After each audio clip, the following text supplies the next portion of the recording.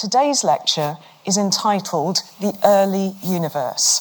I want us to consider what we can see, how we can see it, and how we can use those observations and measurements to infer back to the beginning of our cosmos and how it evolved at some of the earliest times. So I want us to begin by considering the question, what are our horizons and how far back can we see? Well, I'm sure it will be very obvious when we consider what our horizons are, that would depend on our vantage point and the information we can detect and when we look for that information. So I'm showing here a photograph of a road I was driving along in Chile, in the Andes, towards my observatory in Chile one day. And I got out of my car seeing this rather beautiful sunset. You won't be surprised to hear me say that different parts of this image are different ages.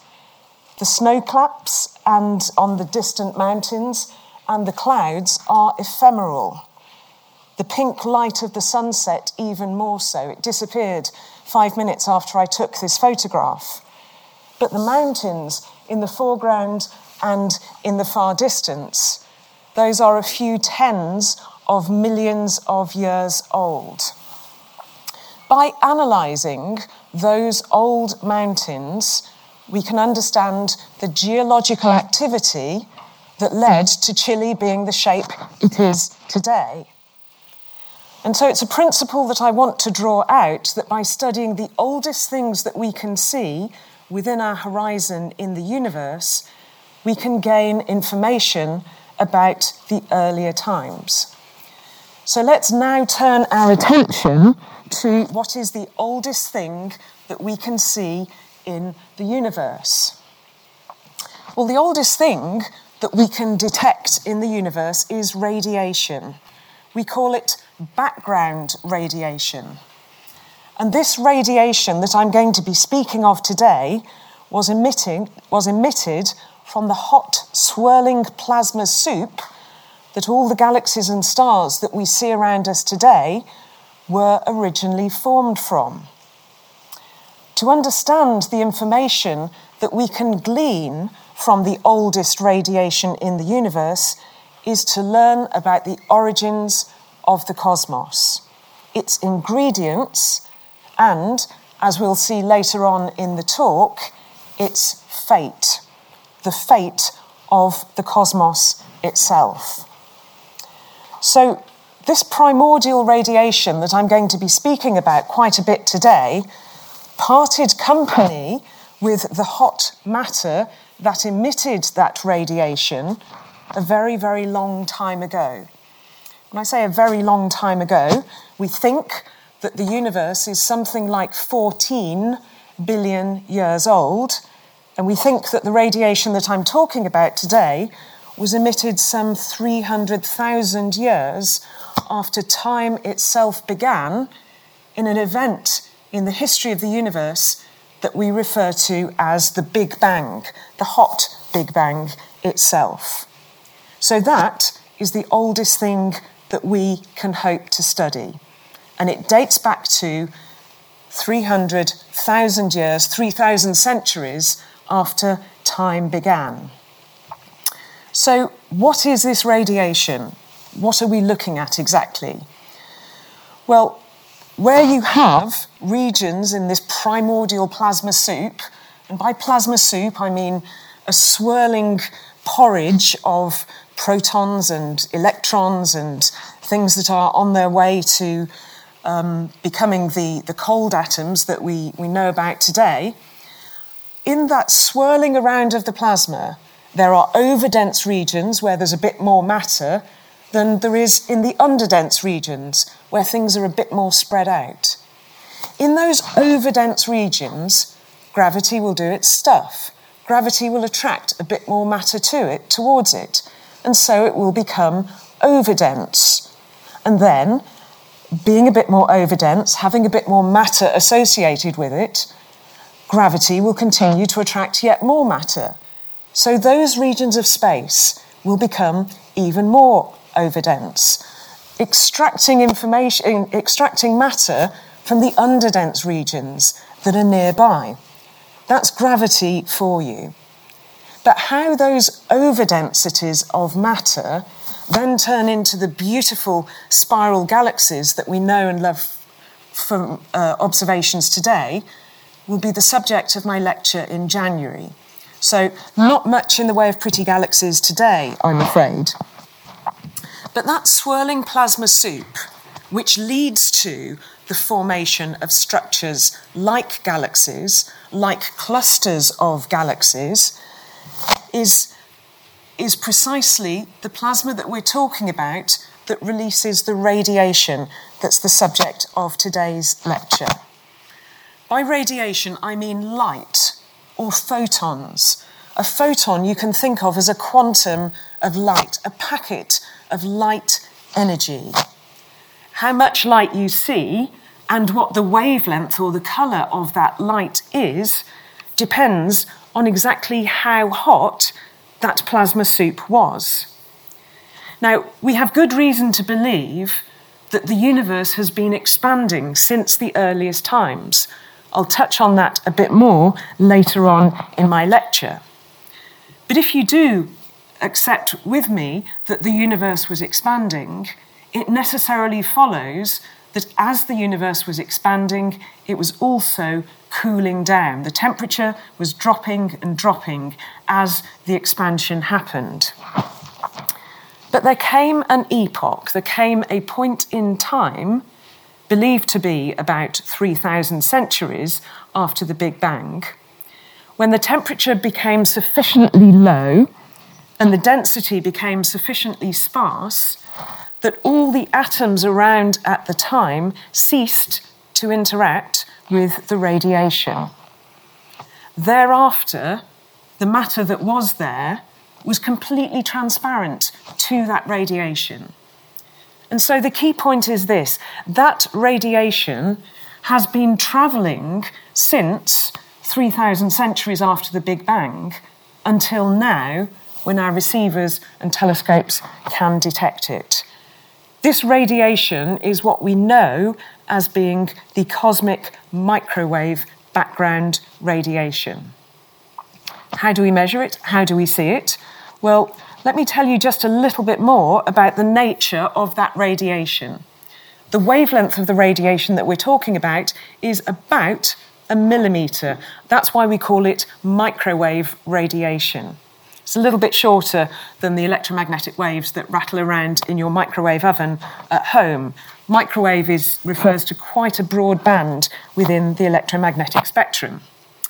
So that's where you see most of this radiation, with wavelengths of a few millimetres. That sort of radiation is not sufficient to blast apart atoms. It hasn't got enough energy to do that. But it has got enough energy to make water molecules rattle and vibrate. And so if you try searching for this relic radiation from a very damp and humid place with lots and lots of water around, chances are you won't detect any cosmic background radiation at all, because all the water molecules above you in the atmosphere will absorb the radiation that's shining from those distant parts of the universe, and we just won't see it. It will be absorbed by relatively local water molecules. So if you want to detect this cosmic background radiation, you either need to fly a balloon to above the atmosphere, preferably in a place that's very, very dry, such as Antarctica, or, better yet more expensive, is to fly a satellite well above Earth's atmosphere and well above any molecules that might attenuate or absorb the very radiation that we are trying to find. These are pictures here of some of the balloons and some of the satellites that have flown in recent times and made measurements, quantitative measurements of the cosmic background radiation. I'll show you some of the data that they have collected. But first, I want to do a little bit of expectation management about what such early radiation might look like. Now, 3,000 centuries might seem a long time, and it is relative to our own human experience, but it is not enough time to form one of those pretty spiral galaxies that we'll be hearing about in January's lecture. So when we do examine and record and image this primordial radiation, we're not going to see any galaxies. We're going to see overdensities and underdensities that ultimately will give rise to galaxies, but they're not going to be very, very pretty. All we're going to be seeing is the overdensities, the underdensities, the hotter regions, the cooler regions within that plasma. I hope I've sufficiently lowered your expectations that what we're about to look at isn't actually that pretty. In fact, here we are. Multicoloured porridge is pretty much the kind of thing that we're looking at. This is just a relatively small region of sky, about 30 degrees by 20 degrees or something like that, taken by one of the satellites that I was referring to. So you may think that's a bit nondescript, and indeed you might be tempted to think, erroneously, that it's devoid of information. Not a bit of it.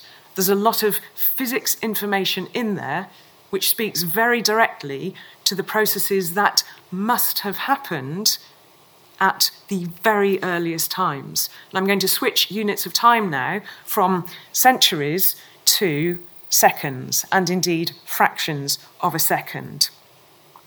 Those are the timescales these data tell us about.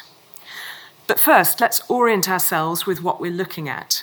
I'm going to show you an image now of, I hope, some of your favourite constellations projected on a map of the sky in a slightly different projection from maybe how you've seen them in the past.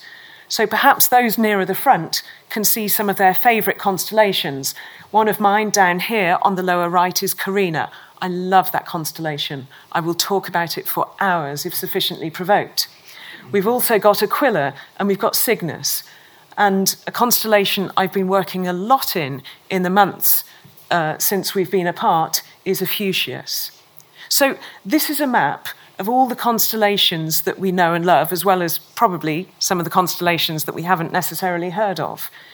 And the particular type of sky projection is referred to as that of the galactic coordinate system.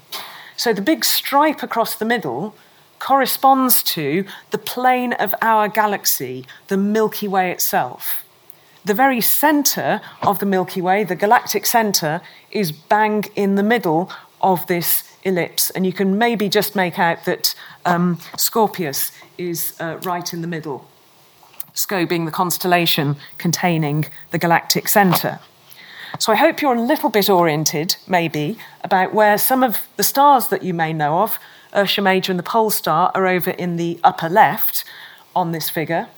What I'm going to do now is, with the exact same projection, show you what one of these satellites, the WMAP satellite, saw when it made a complete survey all around the sky, integrating over signals from all directions. So keep that in your mind. You've got the stripe in the middle, which is the plane of our galaxy, and this is what WMAP, the WMAP satellite, sees. So let's think about what we're seeing here. Well, we've got a great big red stripe that's coincident with what I said was the plane of our galaxy. And sure enough, as you may be suspecting, that red region is nothing to do with primordial radiation or any of this relic radiation that I've been introducing, but it's everything to do with what one might impolitely refer to as contaminating radiation from the Milky Way itself. So we don't really want that. We need to subtract that out, and that means a lot of careful modelling about what we think the brightness structures are associated with our galaxy. But you can perhaps already get a sense, if you look towards the south galactic pole at the bottom and the north galactic pole at the top, that if you could peel off the foreground contamination due to our galaxy, that you'd see something that actually looks pretty much uniform, homogeneous, the same kind of thing at the North Galactic Pole and at the South Galactic Pole. Maybe you might be seeing hints that the universe is homogeneous and isotropic.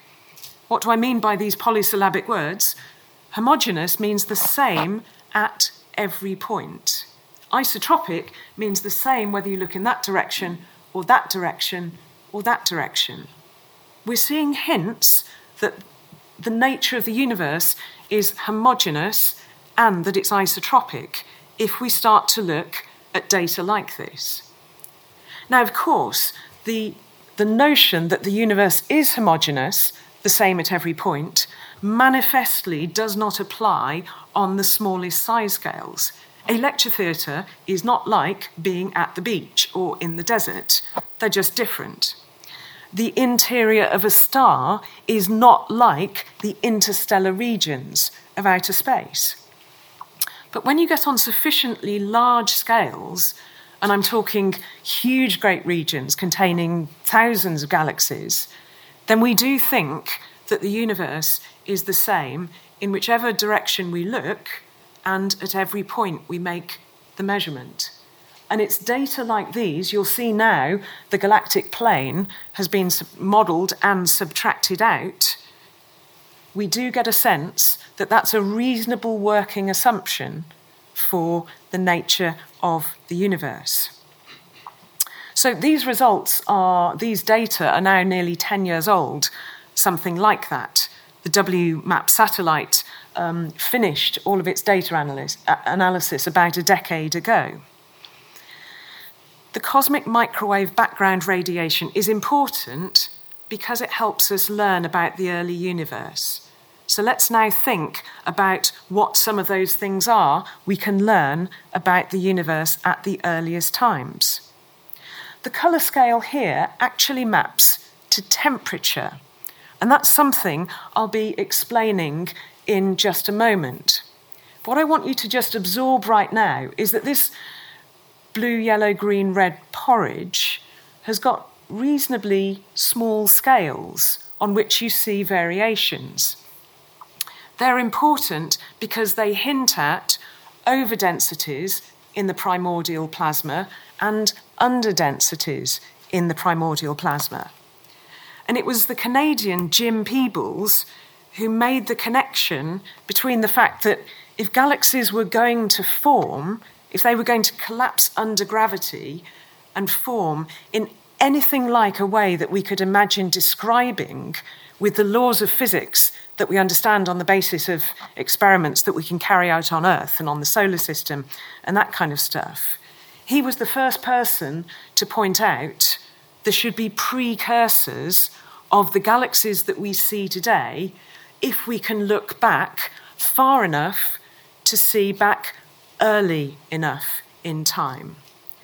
And sure enough, around the time that this paper was being written and developed, over in New Jersey, an antenna system was being developed which made one of the first convincing detections of the cosmic microwave background radiation that you saw in that elliptical projection on a couple of slides ago. So the most important thing to realise about the cosmic microwave background radiation is that it's there. It exists. These guys went to great lengths to make sure that they were detecting a real, true, extraterrestrial signal. They scrubbed pigeon droppings off their antenna to make sure that the dielectric properties of the pigeon droppings were not in any way skewing and contaminating their measurement. That's what's called making a thorough measurement is all about. Wherever they looked, outside of the plane of our galaxy, they saw the same thing. And ultimately, Penzias and Wilson, pictured here with their antenna, won the Nobel Prize for this discovery. Jim Peebles, of course, who I mentioned a few slides ago, who said, look, this has got to be there if we think that galaxies are subsequently going to form in ways approximately describable by the laws of physics as we understand them. He won the Nobel Prize a couple of years ago for all of his contributions to physical cosmology. But the Nobel Prize that these two won, Arno Penzias and Wilson, was for the discovery itself. I'm going to show you a copy of their paper here. I hope you'll agree that there's a bit of an understated title on this important discovery. Measurement of excess antenna temperature, whatever that means, think of it as brightness, intensity of detection at 4080 megahertz. How about that for an understated title, which was to bring about the intellectual revolution between the pervading paradigm that the universe, the cosmos, was in steady state and utterly unchanging, with what is now the current paradigm that the universe began with a Big Bang. This is a seriously understated title. It's even printed over a page wrap. But despite this modest start, this paper, their discovery, completely revolutionized our thinking on the history of the cosmos. Because not only is the cosmic microwave background radiation there, not only does it exist, not only is it very uniform, it seems to look the same in that direction as in that direction, not only that, but if you take a spectrum of it, in other words, you say, how much intensity have I got as a function of wavelength, as a function of the colour of the light, if you like, it's got a very, very remarkable spectrum. And that spectrum is this shape. Now, if you happen to see my lecture last year on unravelling rainbows, you'll have heard me speak about a concept very familiar to physicists known as a black body. Now, physicists are all the time using everyday words and loading them with very, very specific meaning. And if you don't catch on to the fact that we're using very, very specific meaning, then it's very easy to get lost. But a black body is a theoretical concept that we have of a body that's in perfect thermodynamic equilibrium. Everything within it can mix and exchange energy until that energy is very, very evenly distributed according to the temperature that it's at. That's a very characteristic shape. And if you can make out any error bars on those data points through which that characteristic black body spectrum fits, let me tell you, those error bars are multiplied up by a factor of 400. These are exquisitely detailed measurements. To impressive precision, all over the sky, the spectrum is that of a perfect black body whose temperature is 3 degrees or 2.7 degrees above absolute zero. Another way of pronouncing that is to say that it's 270 degrees Celsius below the freezing point of water. We're talking seriously cold. That relic radiation from the earliest times is very cold indeed. But the precision of the shape of its spectrum screams out of a universe that's in perfect thermodynamic equilibrium. It's absolutely uniform. That's the shape you see whichever direction you point your satellite in. Where you see one of those little hot spots or one of those little cold spots in the green and blue porridge, all the emission is that shape, but maybe it's at slightly higher energies or lower energies, according to whether it's ever so slightly hotter or ever so slightly colder. More of that in a moment. But if you've got this very, very cold emission now, and if you accept that the universe is expanding and that as it expands, it cools, it follows that if you wind the clock back in time, the universe was previously much, much, much hotter. And so, the beginning of time we refer to not just as the Big Bang, but the hot Big Bang. Because we see the universe expanding now, more of that in a moment. We see that it's going to carry on expanding for time immemorial, more of that in a moment. But when we wind the clock back, we have every reason to presume that stuff was more and more and more condensed and hotter at earlier times. So there are various reasons for accepting the hot Big Bang as the appropriate paradigm for the mechanisms by which the early universe evolved. And one of the key tenets in that is the uniformity of the spectrum of the cosmic microwave background radiation. That was absolutely key, despite the very understated title of the discovery paper. But hey, they got the Nobel Prize later, so glory did come. It was absolutely pivotal thinking that that radiation was there and presented some of the necessary ingredients by which galaxies could subsequently form. But there are other pieces of the jigsaw that lead us to believe that the hot Big Bang is the correct model, the most appropriate model for the early universe evolution, given what we know at present. One of those, which I'll be touching on in my next lecture, is something called nucleosynthesis, where atoms get cooked up.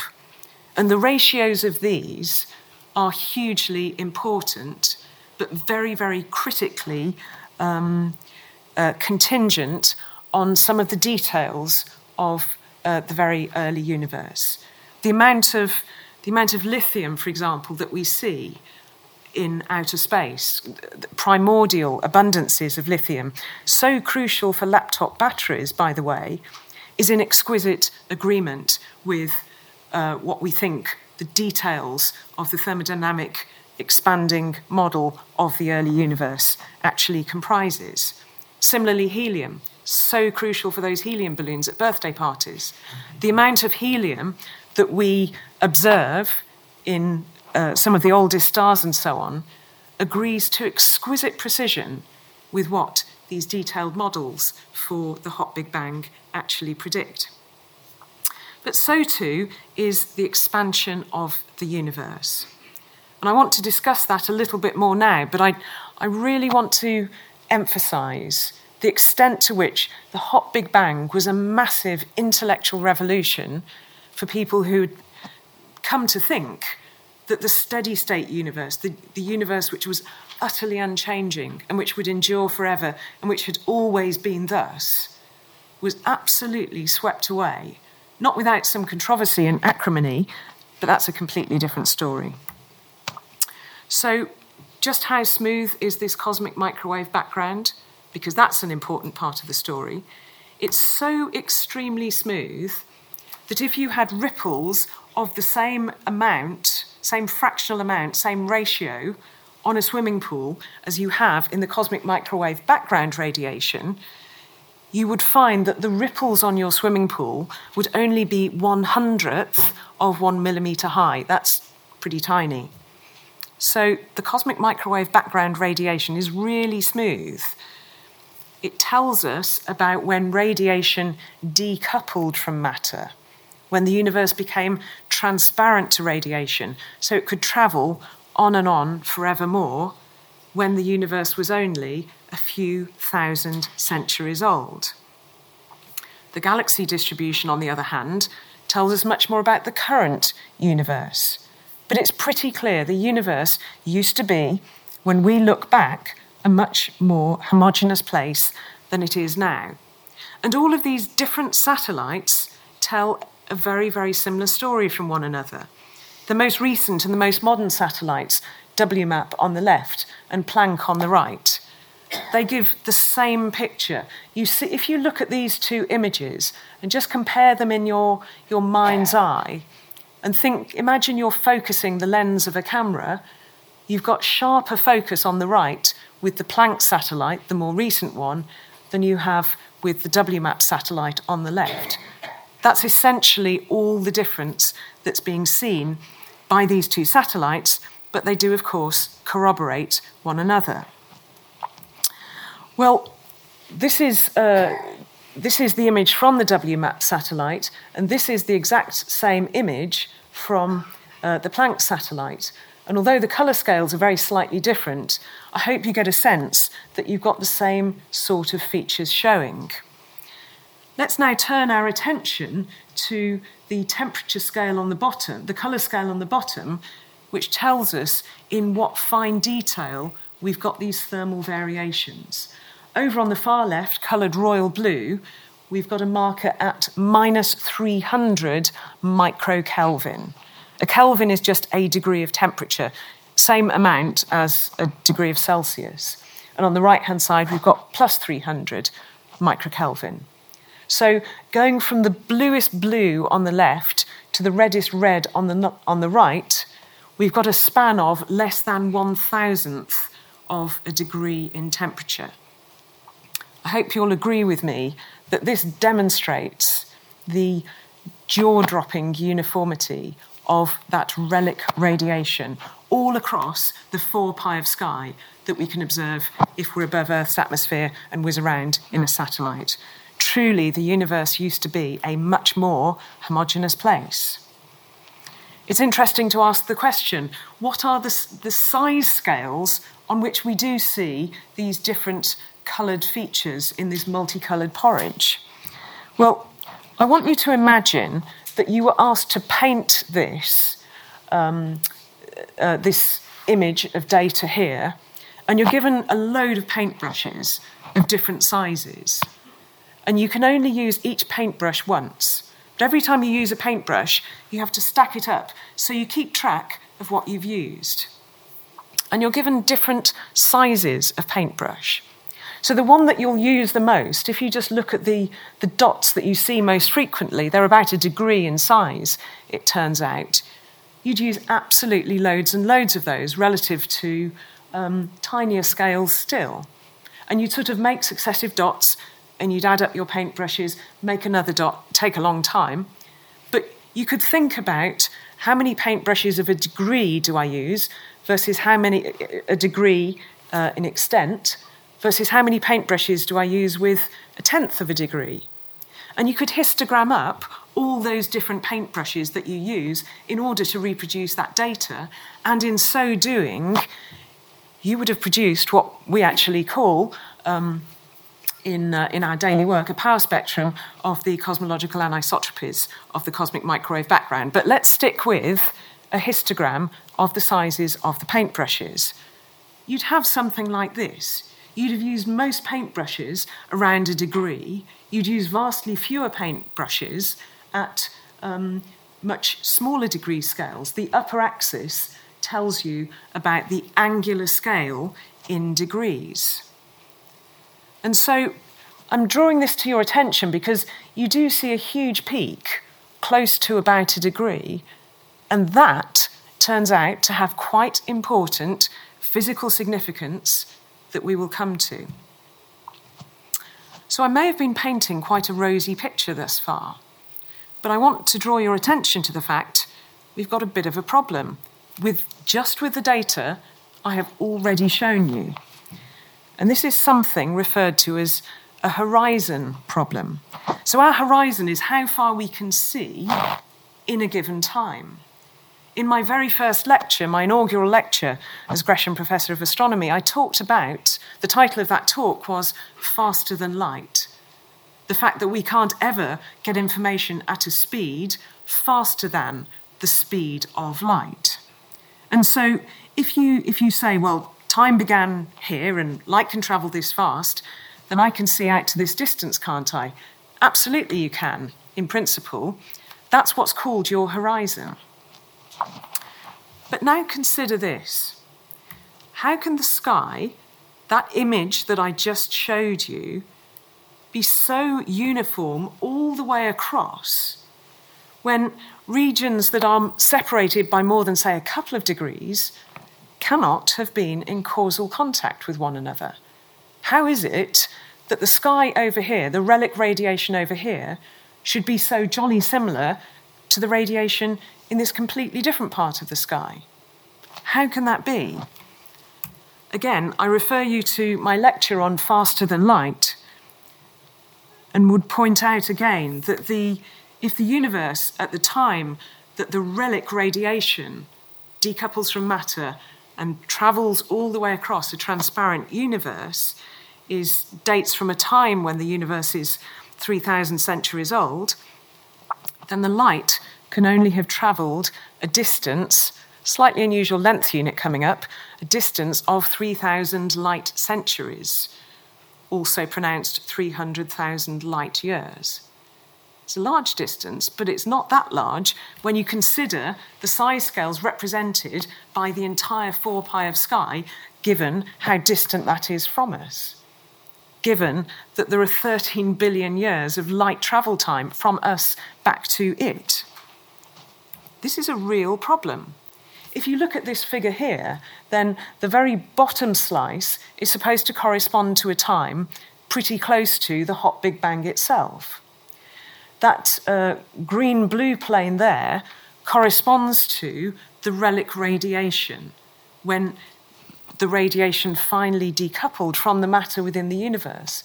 And the size of the horizon at that tender young age of the universe, 3,000 centuries, are given by those little white regions there, corresponding to only a degree or two in size. So how is it that in completely different directions, it's as though the entire thing is in this amazing thermal equilibrium? How could that possibly have happened for regions of the universe that could never have been in causal contact according to the simple model of the hot Big Bang? This is indeed a big problem, and we know it as the horizon problem. You cannot make sense of this amazing equilibrium all the way across the universe if you believe in causality, if you believe in the finite speed of light. Something is missing from the jigsaw puzzle. And the person who first drew this to our attention is someone called Wolfgang Rindler.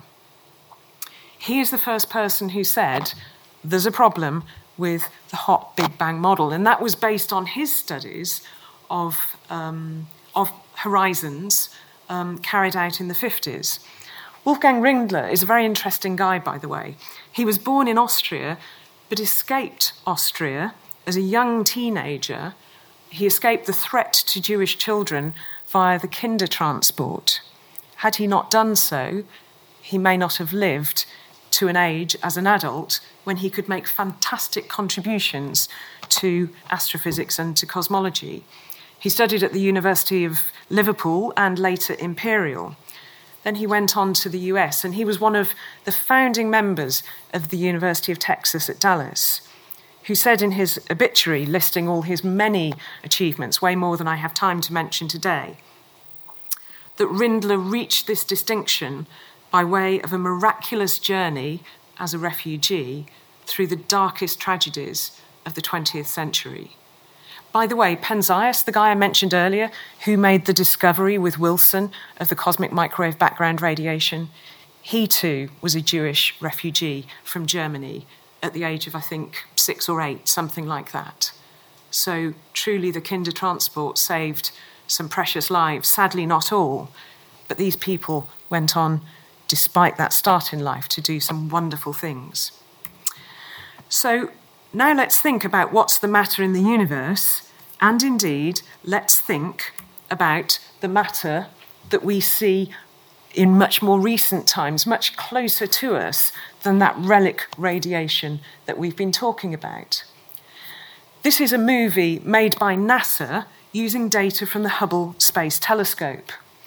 And as we analyse galaxies all across the universe, we see that they are moving away from us. The separation between galaxies is separating from us. These are pretty routine measurements to make. Let me tell you, we make use of something called the Doppler effect, which I described in that lecture, Unravelling Rainbows. It's dead easy to measure whether a galaxy is coming towards you or going away from you. This was originally pioneered by Slipher, but it was Edwin Hubble, after whom the Hubble Space Telescope is named, who systematically studied galaxies and figured out that they were moving away from us. They were receding from us in a way such that the more distant they were, the faster they were receding from us. And we can understand this in the context of a universe that is expanding, where the separation of galaxies increases with time. What does it mean for the universe to be expanding?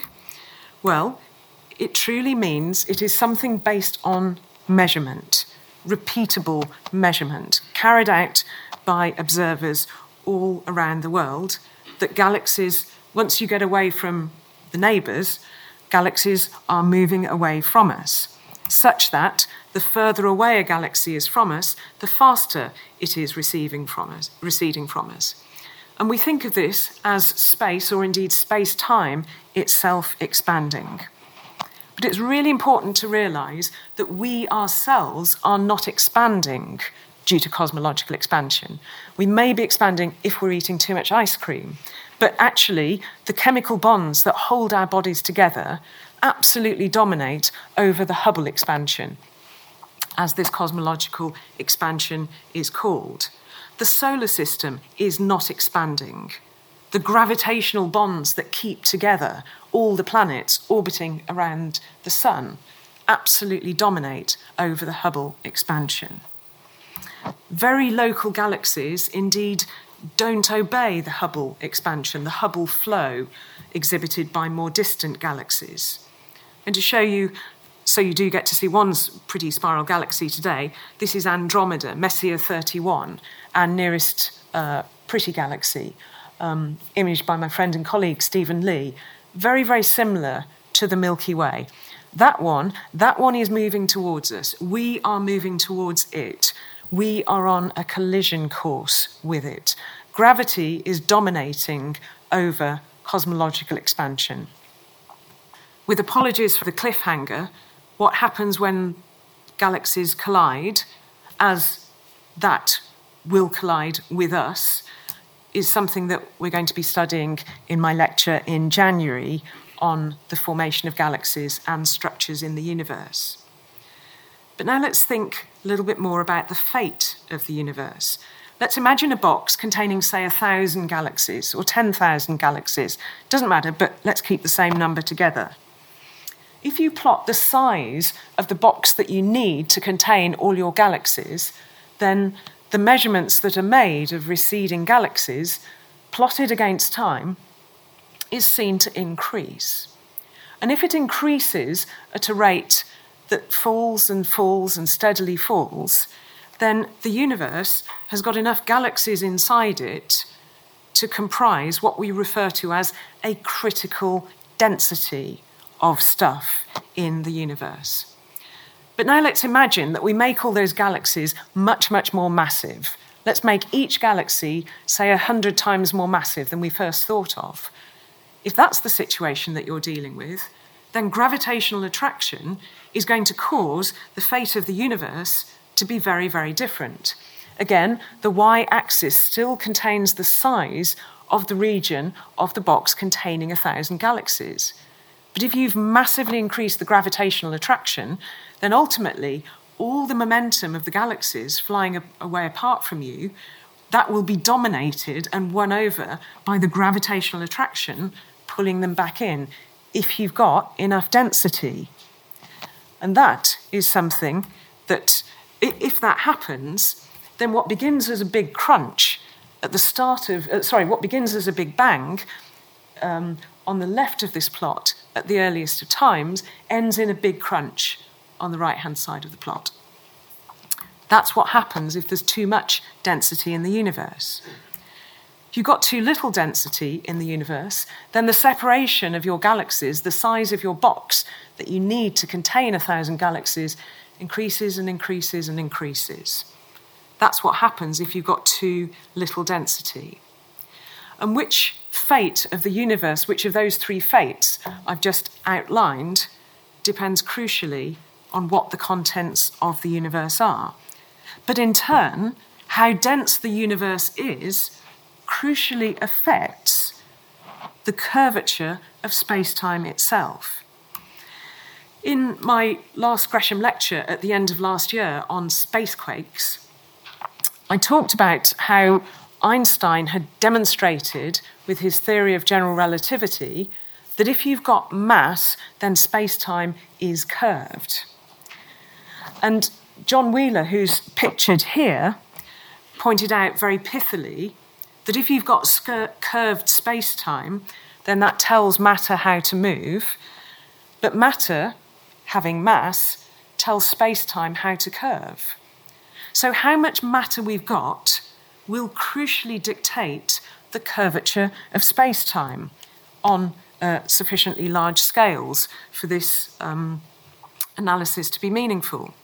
So if we now go back to the cosmic microwave background, the different size scales that we see here, which of the different colours correspond to slight variations in temperature, how large these are on the sky depends on the geometry of the universe. How can I be so confident saying that? Well, depending on what you think the geometry of the universe is, whether it corresponds to the critical density situation that I talked about first of all, which actually gives you a flat geometry. And a flat geometry is that described by Euclidean geometry. And Euclid, even if you've never met him, will describe the kind of geometry that you'll have learnt at school about number of angles in a triangle adding up to 180 and all that kind of good stuff. That's flat geometry. And that's what we get if you have a universe with a critical density of stuff in it.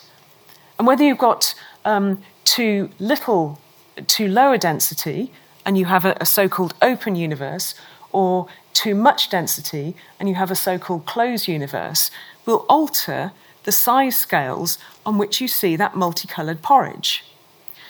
Now, those points that we looked at earlier were about a degree apart. They're measurable in lots of different ways. Everyone agrees on the numbers. That angular power spectrum that I said you could construct by a histogram of paintbrushes, which we know as a power spectrum of cosmic anisotropies. The angular size on which those variations occur arise from a very specific physical process.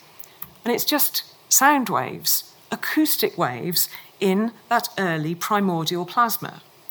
All of the balloon flights, all of the satellites that I've referred to, always find that peak occurs pretty close to a degree. And that peak, that strongest peak there at about a degree, is a sound wave. It corresponds to the speed at which ripples could propagate at around the time the universe was cooling just enough so that matter and radiation would decouple and radiation could propagate unhindered through the transparent universe. Now, sound speeds and sound waves are actually pretty easy physics to understand if we know pressures, if we know densities. And there are very good reasons to say we know what those are at the time at which the cosmic microwave background radiation was emitted.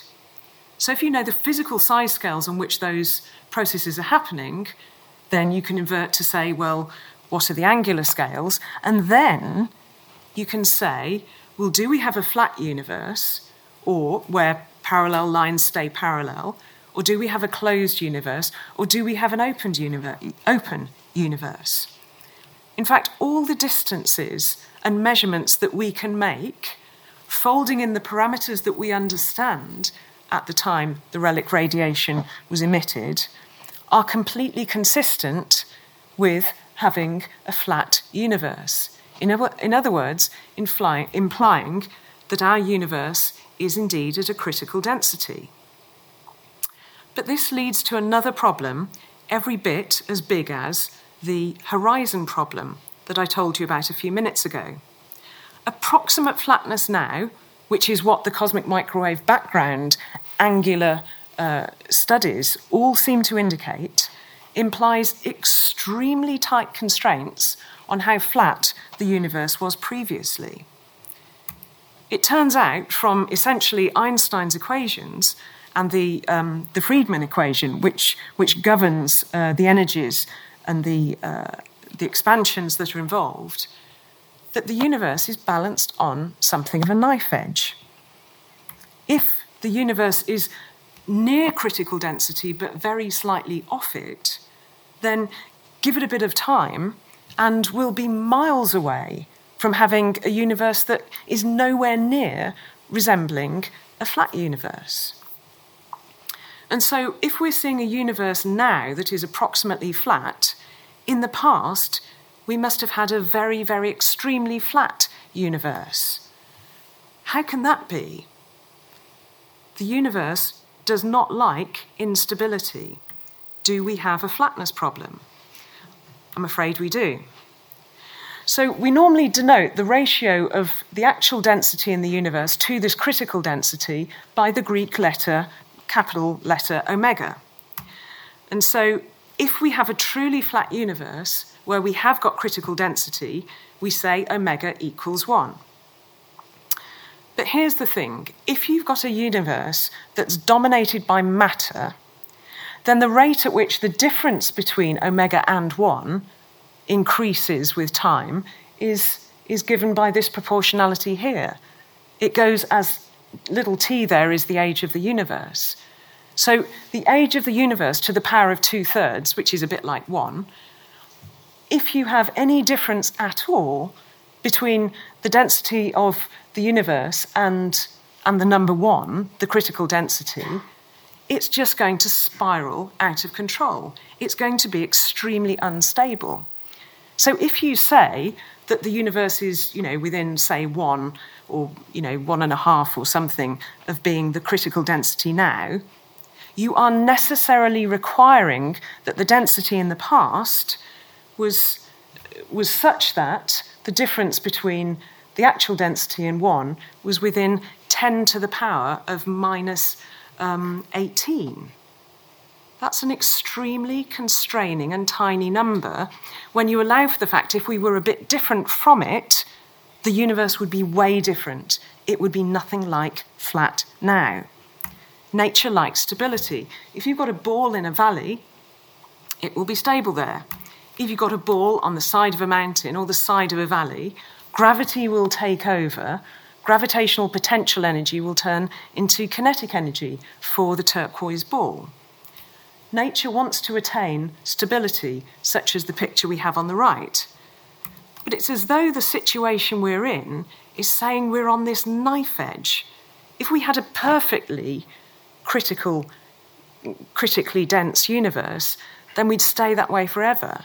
But if we were even a tiny bit different, tiny here meaning 10 to the minus 18, vumph, it would scale away as the age of the universe to the power 2/3. This is very, very unstable. We would be requiring that at the earliest times, the ratio of the density of the universe to the critical density is between those two numbers. And so the fact that this seeming fine-tuning is required is a bit strange and a bit problematic. So we know this as the flatness problem. And it is uncomfortable within the simple, original hot Big Bang model. Taken together with the horizon problem, we've got two big problems for Big Bang cosmology. The solution to both of these problems, and some others that I'll be describing in my next lecture, is something called inflation, not the economic kind, but the cosmological kind. And the explanation for this we owe to someone called Alan Guth, who was based at Stanford when he proposed the resolution to the horizon problem and the flatness problem, since based at MIT, the Massachusetts Institute of Technology.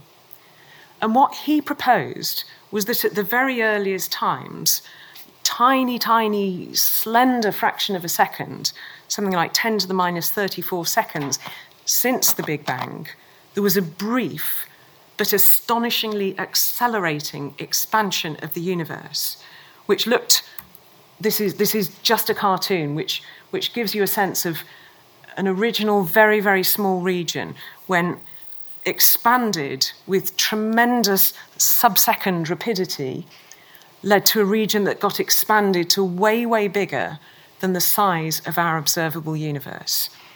Now, if this sounds far-fetched to you, I'd like to challenge you to read this original paper. It's in PhysRevD, it's open access, you can dial it up and you can read it. I reread this paper in the course of preparing for this talk, and it's an astonishing paper because it's astonishingly humble by this cosmologist. For a start, he's saying a possible solution to the horizon and the flatness problem. It was Landau who once said that cosmologists are often in error but rarely in doubt. There's a lot of doubt and a lot of honesty and a lot of humanity expressed in this paper. He talks through about the horizon problem and the flatness problem. And he ends saying, it solves a lot of problems, but there's this and there's this. And I just hope this paper will stimulate further study. Well, it certainly did. And I would like to assure you that inflation as a model is something that's taken very seriously the world over. I wouldn't want you to think that it's universally accepted, but variance on this essential theme of a very brief but a very acceleratingly rapid period of expansion totally expand a relatively small region of the universe, itself in local thermodynamic equilibrium, perfectly so, gets utterly expanded to be way bigger than the size of our observable horizon today, which of course is how you get the solution to the horizon problem of bit of the universe over there is jolly similar to the bit of the universe over there.